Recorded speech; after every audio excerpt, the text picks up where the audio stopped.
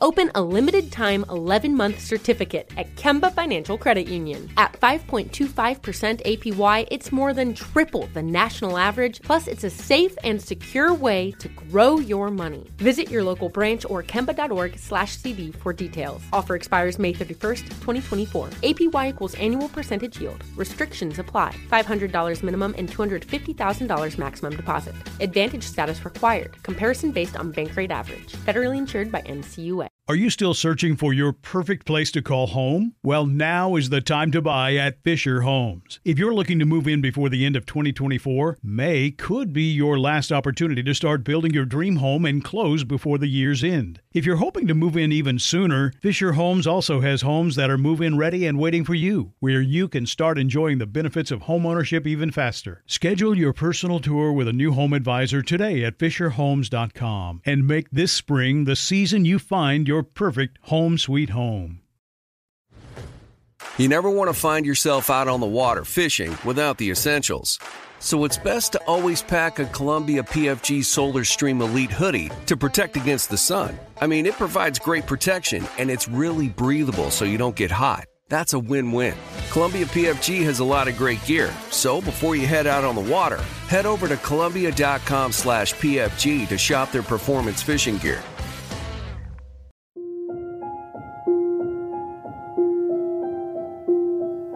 It was the day after Thanksgiving in 2002, and Kim Hoover's home daycare center in Columbus, Ohio, was bustling. That afternoon, she was caring for 3 children along with her 13-year-old son, Bo. Around 3 o'clock, 2 more girls were dropped off by their father as he was on his way to work, 2-year-old Dorika and 7-month-old Samaisha. Kim had been caring for them for about 3 months. Samaisha was asleep in her car seat, so Kim moved her to a crib and let her nap while she fed the other kids. After a couple of hours, she went to wake the baby. I took her snowsuit off. I went to try to give her a bottle, and that's when I realized that she looked lethargic and that she really couldn't hold her head up. Alarmed, Kim quickly called 911 and then administered CPR. When paramedics arrived, they couldn't revive Samaisha. She was rushed to the hospital. We never did find out that night what happened to Samaisha. And then December 20th, I woke up, took my son to school, and then came home, and then there was a knock on the door, and SWAT was there to arrest me. My name is Kim Hoover. I was in prison for 19 years for wrongful conviction of killing a baby that was in my daycare. From Lava for Good, this is Wrongful Conviction with Maggie Freleng.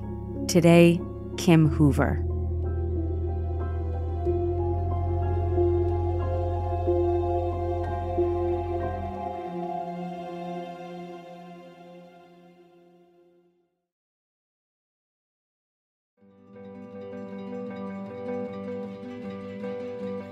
Kim Hoover was born in 1963 to a big, loving family. She grew up in Columbus, Ohio. My mother was Elizabeth Hoover. She went by Betty. My dad was Alfred Hoover. He went by Buck. I have 2 siblings, an older sister, Keena, and a younger brother, Todd. We had a great childhood. I remember every winter we would get our ice skate, and Dad would take us around after it had rained and froze, the ground had froze or a pond had froze, and then we would go ice skating. And we all looked forward to that. That was something that was fun. My name is Keena. I'm Kim Hoover's older sister. Tell me about growing up with Kim. Do you have any favorite memories of her? Just typical sister stuff. You know, we were 23 months apart, so we were just a typical leave me alone teenager kind of thing, you know. Mom was a stay-at-home mom. She took care of all of us. Dad worked for United Parcel Service for years. And then when Kim was around 12 or 13, her father had an accident at work. His backbone was crushed, and he spent a year in traction at the hospital. His recuperation took several years more. We didn't have any income coming in, so Mom took in kids through a daycare that she had started at that time. And she ended up having for more than 35 years. She never advertised. It was always word of mouth and family and friends. If it hadn't been for family and friends and then Mom getting her job with her daycare, that we probably would have lost our house. Kim and her siblings grew up in the daycare. And as she got into her teens, Kim enjoyed helping her mother out. When she wasn't able to, she had a doctor's appointment or something like that, I took over watching her daycare kids. In her early 20s, Kim was working at LensCrafters as an apprentice optician. And one day, her cousin invited her to come up north to Delaware, Ohio for a visit. There was someone she wanted Kim to meet. And when I went up there, I didn't actually meet the person she wanted me to meet. I met somebody else, and then we started dating. And about 2 years later, we were married. Their son, Beau, was born in 1988. But by then, Kim says the marriage had run its course. We were different people. And had we dated longer, we would have realized that and not got married. But about 2.5 years after we were married in 88, we got a divorce. And I raised my son all by myself. I had sole custody. What was that like being a single mother with a newborn? I had my mom. She was his daycare provider while I worked and then eventually went to school. And so kind of like the theme of our life is that family is always there for you no matter what. While raising her son, Beau, Kim was also working and going to school. And I was accumulating debt, and I wasn't really making a whole lot back then. So I went back to work, and I had a series of different jobs, but I wanted to pay off my student loans. And then life got in the way, and I never did go back.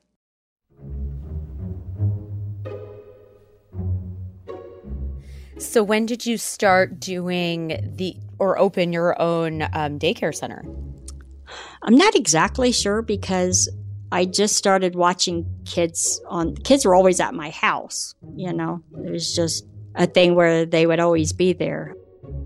There was a little boy who lived near us, and he would always come over to my house and say he's locked out or he forgot his key or something to that effect. And then later on, his mother had told me, she said, there's a key right outside. He wasn't locked out or anything. He didn't want to be alone, you know. And so I was more than happy to take him in and give him a snack and, you know. Like her mother, Kim loved kids and was a natural caregiver. The kids thought of my house as a safe place to be, and I liked that. I liked knowing that they were safe. I liked knowing that they could trust me and the families could trust me. And so it was somewhat of a natural progression. When I started my own, actually, I went to college for it. I went to Columbus State and took classes in early childhood development. So this was something that I planned on doing until I retired, you know. I love kids. I should have probably have managed my business more as a business. But once they come into my house, they become part of my family. Over the years, Kim took care of around 20 children altogether. In 2002, she had around half a dozen regular kids. I had 2 8-week-old twin daughters, and I had their brother who was autistic. I had Samisha, her older sister Dorica, and I had a 7-year-old boy named Euro. I had the twins in the morning through the afternoon, and then I would have Dorica and Samisha in the afternoon into the evening hours. Dorica was 2 years old and Samisha was 7 months. Kim remembers that their mother, 22-year-old Akila Benson, first reached out to her in September of 2002. She came to my home, and We interviewed, we talked, and everything was fine. And she said right then and there that she wanted me to be her daycare provider. So a few days later, she was supposed to be at my house, I think around 9, but she showed up around like 8. I was still in the shower, so I came running downstairs, and she had pushed a double baby stroller a good 2-3 miles in major traffic to my house. She had assumed that her husband was going to give her the only working car that they had, being that she had to travel so far to come to my house, but he didn't. So Kim bundled the young mother and her kids into her own car and drove Akilah to work that morning. I told her then, I said, for about the next 2 weeks, until you can get your car fixed, you get your first paycheck and get your car fixed, I'll go ahead and give you rides. After she dropped Akilah off at work, Kim drove the girls back to her house. That's when I took off Samacia's coat. And that's when I realized that she had a green runny nose, and I assumed it was an infection. So when I went to pick up the mother from work that day and then take them all home, I asked her about that. And she said she was giving her medication for it, but she kind of went into this long spiel about she's looking for a new doctor and all of that. So I left it at that. But as the weeks went by, Samacia's runny nose didn't get any better. In fact, it kept getting worse. And in the about 2.5 months that I took care of them, I asked her on numerous occasions, and each time it was a different excuse. She switched doctors, and then it came down to that she's giving Samacia her medication before she brings her. She doesn't understand why she's not getting any better. Years later, Kim learned through hospital paperwork that Akilah had never actually taken Samacia to the doctor. She had lied to me about that, which to this day I still don't understand, because I'm someone that's trying to help her take care of her daughter. And why would you lie to me? I don't understand that part even today. As a mother, as a parent, I don't get that. Why do you let your child suffer? That's something that I still think about quite often, and how I could have. I realized she wasn't getting any better. Had the mother said, I haven't taken her, I would have driven her over to my son's pediatrician. There was no reason for that to go untreated. And there were other unusual physical issues that Kim had observed in Samacia. She was 20 pounds at 9 months. She was very top-heavy. Her body was not normal. Her head was massive. Her chest was massive, but her legs were still very much premature, which she was a premature baby. Her belly was so big that she could never get her legs up under her to crawl, to lose some of that weight. Kim also sensed that Akilah was having problems with her husband, Wendo. It started that first day when Kim was giving her a ride to work. She started opening up then about things that were going on. I said to her, how long is it going to take for you to get your car fixed? And she said, well, I don't know. He doesn't really want me to get it fixed. And I said, well, why not? And then she said, well, he doesn't want me working. So I started attributing a lot of problems to that. But then as time went on, she started telling me about the fact that when they were in New York, he had gone to jail for supposedly hurting Dorica. And then I started seeing a pattern emerging of domestic violence. Over time, Kim began to notice signs that Akilah might be planning to leave Wendo. One day, Akilah told her she'd found a new apartment and asked Kim to drive her there to sign the lease. When I took her to sign the lease on the apartment, she kept asking me, please don't tell him. Please don't tell him where it is. And even at the hospital, If you go back and look at the hospital paperwork, it says, do not give out new address to father. Kim kept her word. She didn't tell Wendo about the apartment. Within that last month, he was always asking about Akila's plans. What is she planning on doing? Where's she going? And I think he caught wind that she was working to get away from him. One week in November, Akila didn't bring the girls to Kim's. Kim didn't see them until the day after Thanksgiving. That afternoon, she was taking care of the 8-week-old twin girls and their brother, along with her son Bo, who was 13. Around 3 o'clock, Wendo brought Dorica and Samaisha over. I went over and picked up Samaisha, took her out of that chair. I left her coat on her because I had the front door open, but I put her in a baby bed beside me on the couch, and everything seemed normal at that time. A couple hours later, after the other children were picked up by their mother, Kim turned her attention to feeding Samaisha. I took her snowsuit off. I went to try to give her a bottle, and that's when I realized that she looked lethargic and that she really couldn't hold her head up. So at that point in time, I'm thinking that the green runny nose and her not really wanting to eat had turned into something worse, like pneumonia. And at that point in time, I wasn't calling the parents. I called 911. The operator told Kim to try doing CPR on Samaisha, but she didn't revive. When the paramedics arrived, they took the baby straight to Columbus Children's Hospital. Meanwhile, police were questioning Kim about Samaisha's parents. They kept asking about Wendo.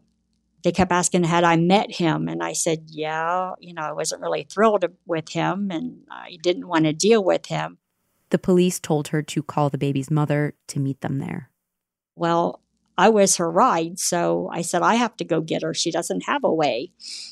And so I went to pick her up, and her and my son and Dorica all drove in the car to the hospital.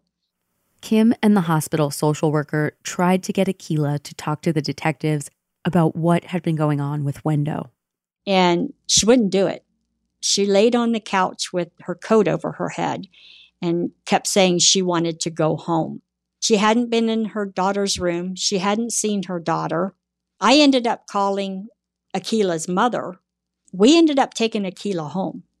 For whatever reason, she wouldn't stay at the hospital. Kim told the detectives what she'd observed about Samaisha's health over the past 2 months, but they wanted to know more. They asked me more about Akila and Wendo's relationship, and I told him what I knew at the time, that she was trying to get away from him and all of that. And at that point in time, he said, well, we've already got your statements. We need to deal with the parents. So you guys, you're free to go. Thank you for bringing her. We never did find out that night what happened to Samaisha. I just kept watching the news like everybody else to see what was going on.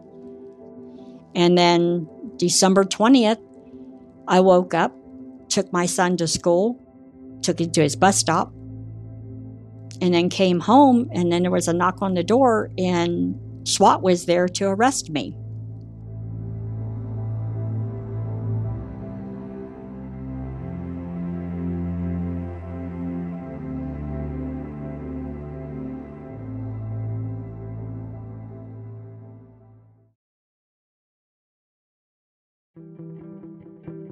You're listening to Wrongful Conviction with Maggie Freleng. You can listen to this and all the Lava for Good podcasts 1 week early and ad-free by subscribing to Lava for Good Plus on Apple Podcasts. Open a limited-time 11-month certificate at Kemba Financial Credit Union. At 5.25% APY, it's more than triple the national average, plus it's a safe and secure way to grow your money. Visit your local branch or kemba.org/cb for details. Offer expires May 31st, 2024. APY equals annual percentage yield. Restrictions apply. $500 minimum and $250,000 maximum deposit. Advantage status required. Comparison based on bank rate average. Federally insured by NCUA. Hey, it's Danielle, Will, and Ryder from Pod Meets World. Thanks to our friends at Hyundai, we were able to record a very special episode for you guys at the one and only, wait for it, Boy Meets World House. Take a listen. We are lucky to be sitting with Alan and Amy Matthews in the flesh, William, Rusty Russ, and Betsy Randall. Yay! Thank you. Thank you. Yes. When those legends get here, let me know. You're here. You're here already. No, you guys We are didn't legends. either when we were watching this. That's the thing. That's we the didn't problem. realize it until we started getting into seasons 3 and 4, and now we're like, oh my God. You were both so good on the show, and we missed it because we were young kids and so self-involved. egomaniacs and didn't realize how great you were. We've talked about it. I think you just assumed everybody was as good as them. And, Right. and then you Right. get into, Right. as you grow up and you work with other actors, you realize how lucky we were to have you guys. This has been brought to you by the fully electric Hyundai Ioniq 5. New episode out now. You can listen wherever you get your podcasts.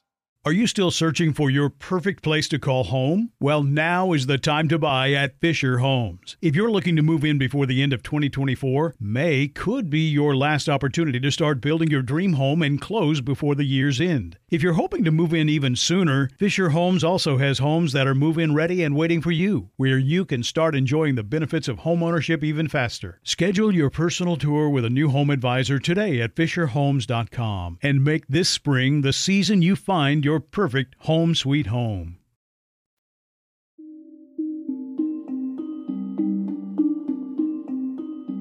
From minute one, Kim has said she did not commit this crime. This is Joanna Sanchez, director of the Wrongful Conviction Project at the Ohio Public Defender's Office. Kim has always said, this child collapsed in my care, and unfortunately, we weren't able to save her, but that she did not harm this child. At the hospital, Samaisha had been treated by Dr. Ellen McManus. A CT scan showed that the baby had a skull fracture and blood across the brain. Ultimately, Dr. McManus diagnosed Samaisha with SBS, shaken baby syndrome. 20 years ago, the understanding of shaken baby syndrome and abusive head trauma was very different than what it is today. Particularly, the doctors would look for 3 things, which were retinal hemorrhaging, hemorrhage on the brain, and brain swelling. And so when they saw those 3 things, the presumption was a child was a victim of shaken baby syndrome. As soon as the child would shaken, within about 15 minutes, the belief was that they would go into distress. And what that meant in the criminal context is really the last adult with the child was always the suspect and always the person who was blamed for what happened to the child.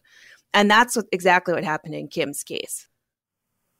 When the officers arrived at Kim's house to arrest her, she was in complete shock. I couldn't even talk. And then they handcuffed me in the back and they drove me to downtown to the sheriff's office or somewhere. I was trying to wrap my brain around being arrested. I mean, the phone call, we got the phone call and then everything just went off the rails. Here's Kim's sister, Keena, again. I don't even know how to explain it. I mean, we just didn't believe it. There was just no way that it was true.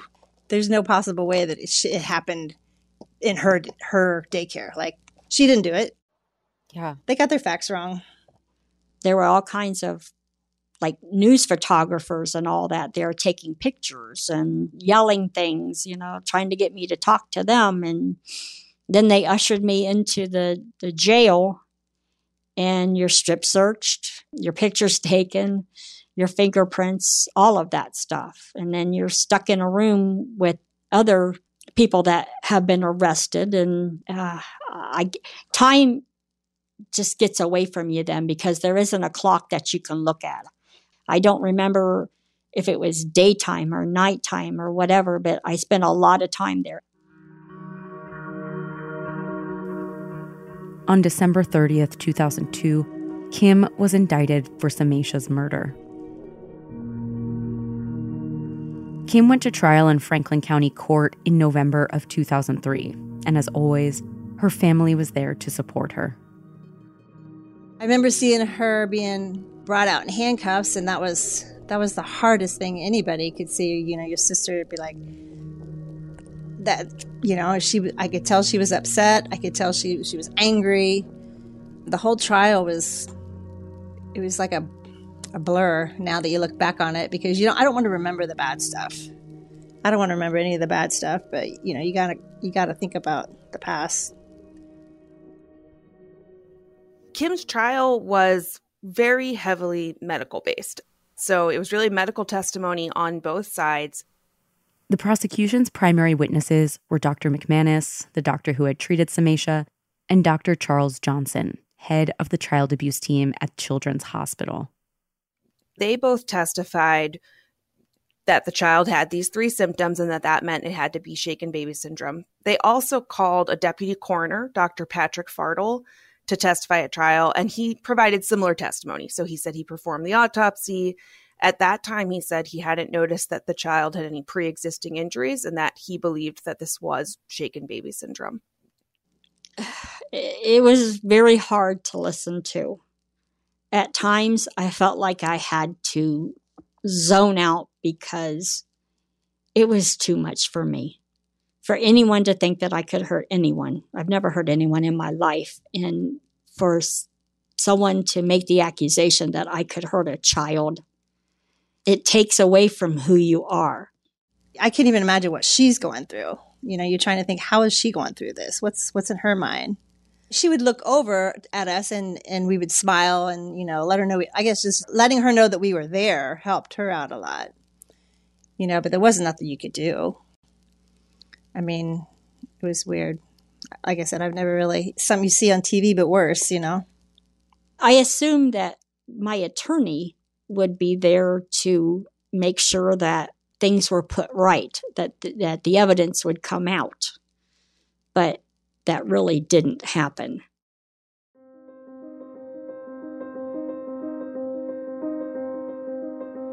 None of their hospital paperwork, their reports, their findings, anything were ever brought up. Nobody could understand that. We had expected that to be put into trial, and it wasn't. And why it wasn't refuted by my own attorney, and that's one thing that I think needs to truly be looked at, not just in my case, but when we're talking about how people get wrongfully convicted. If you don't have the true evidence in front of you, how do you know what is being said by people on the stand is actually true?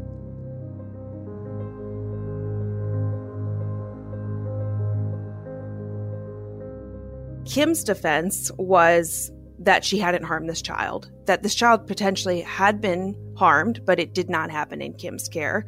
And so she had her own expert who testified by deposition. And what he said was that he did believe it was shaken baby syndrome, but that the injuries may have occurred hours earlier. A critical component of that defense was that the child's parents had a history of domestic violence. And so there was evidence put forth about that history at Kim's trial.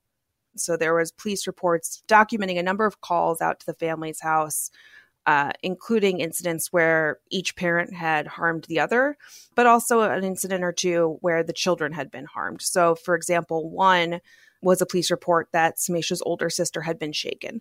And so we knew that there was this history of police activity at the home in between the family. I think as far as the defense, the father was the alternate suspect. As far as the prosecution, though, they had this medical evidence that they believed said that the child would have gone into distress, 15, 20 minutes after she was injured. And so as far as they were concerned, he was completely eliminated as a suspect at that point because of that sort of narrow understanding of the timing of these injuries, which now we know is inaccurate. Kim made the decision to testify on her own behalf. She says she had nothing to hide. I thought when I testified that I would be able to bring out the truth. I thought that I would be able to explain some things that didn't make sense or that were wrong. Trying to explain that I didn't hurt a child in front of people that don't know you, you have to really, that they're holding your fate in your hands. I think, it's hard to look back and see what was the jury thinking when they reached a verdict. But I think, what was so critical in this case was that they were hearing from doctors who essentially told them this couldn't be any other way. I can't really fault the jury because the jury did not hear the full truth of the matter. They only heard basically one side, since my attorney really did not or was not prepared or did not understand the medical issues enough to refute them.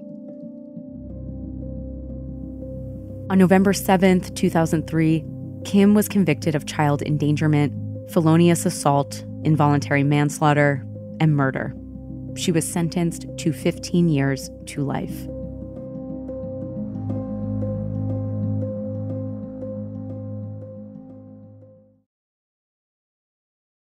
Open a limited-time 11-month certificate at Kemba Financial Credit Union. At 5.25% APY, it's more than triple the national average, plus it's a safe and secure way to grow your money. Visit your local branch or kemba.org/cd for details. Offer expires May 31st, 2024. APY equals annual percentage yield. Restrictions apply. $500 minimum and $250,000 maximum deposit. Advantage status required. Comparison based on bank rate average. Federally insured by NCUA.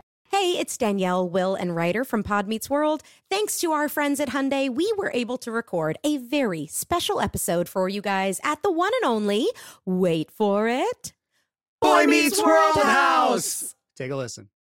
We are lucky to be sitting with Alan and Amy Matthews in the flesh, William, Rusty Russ, and Betsy Randall. Thank you. Thank you. Yes. When those legends get here, let me know.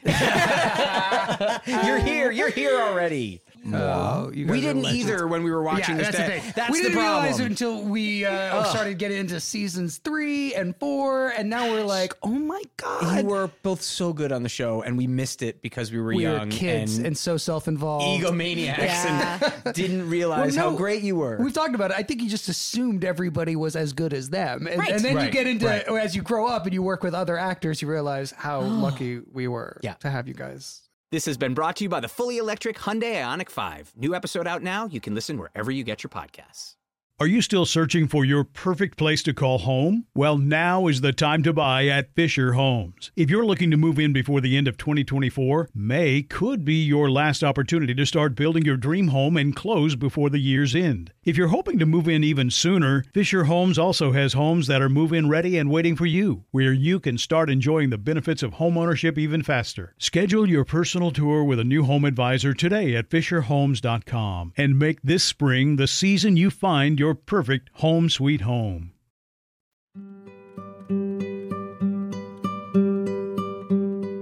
My whole entire family looked after me, took care of me.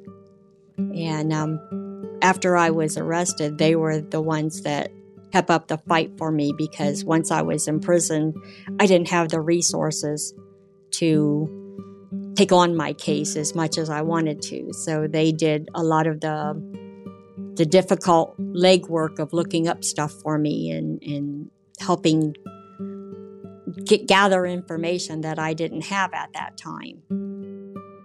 We were always going up there to see her. We had to find a way to do it. It's 45 minutes away from here, at least, with no traffic. So we would try to make it I think there was a limit to once a month or twice a month. But we would get up there as much as we could. The whole place just made you feel uneasy. Like, I don't know. Hard leaving her there too. I think the hardest part when you see her is walking out of it. You walk in, you're grateful to see her. You're grateful to have the time. You're grateful to spend the moments with her. But it's. I think the hardest part is when you every single time walking out of there and saying goodbye. Leaving her behind and not wanting to take her with you. And what made it worse for Kim was that their mother was in very poor health. She had severe heart problems, and she had a heart attack when the verdict came down in the courtroom. So they had to take her from the courthouse to the hospital.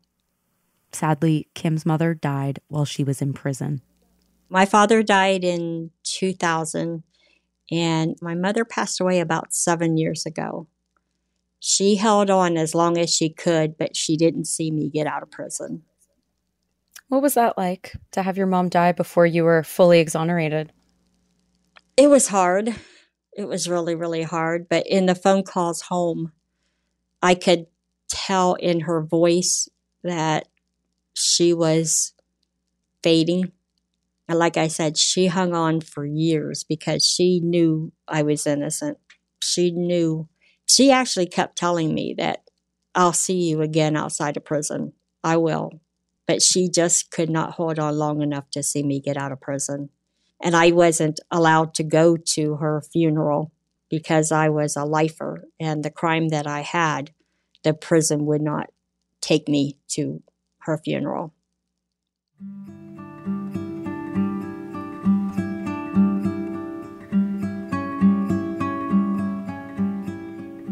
Kim's first appeal in 2004 was denied. But with her family's support, she continued to fight for her innocence. And then in 2010, Kim wrote to the newly formed Wrongful Conviction Project at the Ohio Public Defender's Office. I think it was a 20-page letter laying out everything that happened. And, we were immediately interested in her case because, it was really this critical time where we were seeing shaken baby syndrome exonerations across the country. The literature was increasing, and we really knew that there were some problems with the way this was diagnosed back in 2003 and before. What we know now and what was sort of starting to be discovered at that time is that these symptoms that doctors used to identify shaken baby syndrome or abusive head trauma could really be caused by a number of things, including birth trauma, infection, diseases, shortfalls. And so we immediately started looking at Kim's case from that medical standpoint and began our investigation. The really tricky thing in Kim's case is that for years and years, we did not have access to the medical records in this case. So it's kind of strange. It is a medical case, but not a single medical record was admitted as an exhibit at Kim's trial. We tried to get her medical records from her trial attorney, but he misplaced his file. We tried to get them from the child's mother, from the prosecutors. We filed a motion to get the records, and we were unable to get them. Fortunately, Joanna was able to get the tissue slides from Samacia's autopsy. Dr. Janice Aphoven, who is a forensic pediatric pathologist, she was able to look at those slides and say this child had an old brain injury, which was, huge in this case. Wow. That was something that wasn't ever presented at trial. It wasn't known that this child had actually suffered a brain injury weeks or months prior, and that's ultimately what progressed to cause her to go into distress and to cause her death. It was nothing that happened in Kim's care. Armed with that information, the team went back to Dr. Fardel, the coroner who had performed Samacia's autopsy, and asked him to review his diagnosis. He was retired at the time, and it took a while for him to get access to a microscope to be able to do that. But ultimately, he also looked at the slides, and he applied these special iron stains, which he had not applied at the time of the autopsy, and he reached the same conclusion, that there was an old head injury that rebled and that he had missed before. We also got a radiologist to look at the records, from that standpoint, same conclusion. So in June 2021, we filed a motion asking for a new trial for Kim. And ultimately, after looking at it and looking at all the medical evidence and the expert opinions, and I believe consulting with their own expert, the prosecutor's office agreed with us. And so in October 2021, they called us up and they said, we're ready to dismiss all the charges. The judge agreed and Kim was released. I kind of knew that things were happening, that the prosecutor's office wasn't going to fight it. But I felt that the judge would say, give me weeks, months, to look this over. I did not realize that he was actually going to sign paperwork that day to release me. I got the phone call at work. I had to go into a room, close the door, and I just cried. It was one of those joy moments, but sad moments. I mean, you're crying, you're happy, then you want to know when, why, how, where. When can I leave right now to go get her? I was going about my day-to-day life in prison, and the warden's assistant came to me and said, "Did you know you're leaving prison now?" And I'm like, no. I wasn't packed. I wasn't ready. It was later on that afternoon that I walked out of prison. They were all out in the parking lot waiting on me. It was a joyous, joyous time. Joanna pulled up later. My husband pulled up later. And then all the cousins came in. And it was like a hurry up and wait. Another hurry up and wait situation. We got to get there. And then we got to wait. And then we saw her come out, finally, carrying her whole life in a plastic bag, 20 years of her whole life, like in one plastic bag. It was heart-wrenching. It was overwhelming. It really was. My legs kind of gave out on me. I couldn't really walk. They ran up to me. I just kind of like stood there, and I kept thinking that I was going to be pulled back in, pulled right back into the prison. Kina and her husband had a room waiting for Kim at home in Westerville, and she moved right in and started to rebuild her life. While in prison, Kim had earned a liberal arts degree, and she was working on a business degree when she was released. I do want to go back and finish my degree. Whether I continue in that vein or not, it would be helpful no matter what type of job that you do to have a business background. Right now, Kim is taking things slowly as she readjusts to life outside. She says she sometimes can't believe she was actually incarcerated for all that time. I did not realize until weeks later when I started trying to remember my life in prison. I couldn't remember my life in prison. It's like the further I got away from prison, all of my memories were being pulled and left in prison because I had to start this new life here. I went back to prison a couple of weeks ago. I went back to see a friend that's there, and it took me a while to get out of the car. And then I walked through that very same gravel parking lot that I walked out of the prison. I was walking back into the prison, and it just seems like it's a different life. It's like I maybe saw it in a movie. It wasn't my life, but then there are other times like, yeah, I remember going through that door. I remember what's on the other side of that door. And then she says it all comes flooding back. I'll be out walking my sister's dogs, or I will be somewhere, and then I'll realize it's 4:15 and I might have a panic attack because I'm not on my bed at 4 o'clock for 4 o'clock count in prison. Those memories, it's like I'm back in prison, and that happens quite a bit. I don't know how to explain that. It's something that you have to live it to understand it.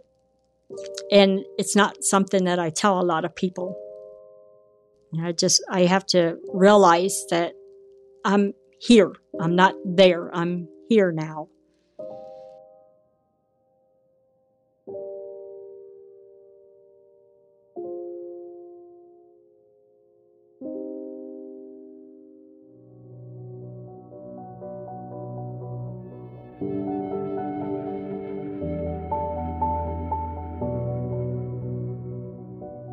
Thank you for listening to Wrongful Conviction with Maggie Freleng. Please support your local innocence organizations and go to the links in the episode description to see how you can help. I'd like to thank our executive producers, Jason Flom, Jeff Kempler, and Kevin Wirtis, as well as senior producer Annie Chelsea, producer Kathleen Fink, story editor Hannah Beal, and researcher Shelby Sorrells. Mixing and sound design are by Jackie Pauley, with additional production by Jeff Clyburn and Connor Hall. The music in this production is by 3-time Oscar-nominated composer Jay Ralph. Be sure to follow us on all social media platforms at Lava for Good and at Wrongful Conviction. You can also follow me on all platforms at Maggie Freleng. Wrongful Conviction with Maggie Freleng is a production of Lava for Good podcasts in association with Signal Company No. 1.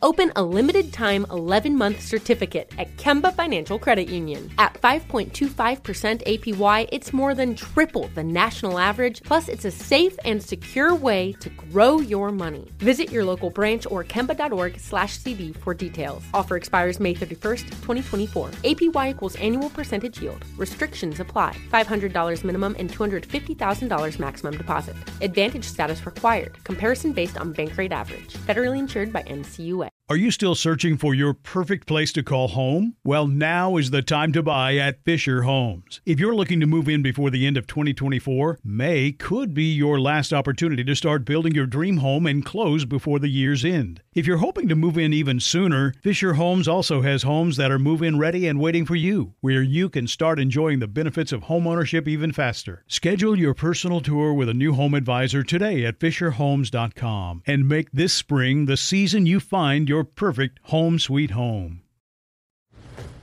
You never want to find yourself out on the water fishing without the essentials. So it's best to always pack a Columbia PFG Solar Stream Elite hoodie to protect against the sun. I mean, it provides great protection and it's really breathable so you don't get hot. That's a win-win. Columbia PFG has a lot of great gear, so before you head out on the water, head over to Columbia.com/PFG to shop their performance fishing gear.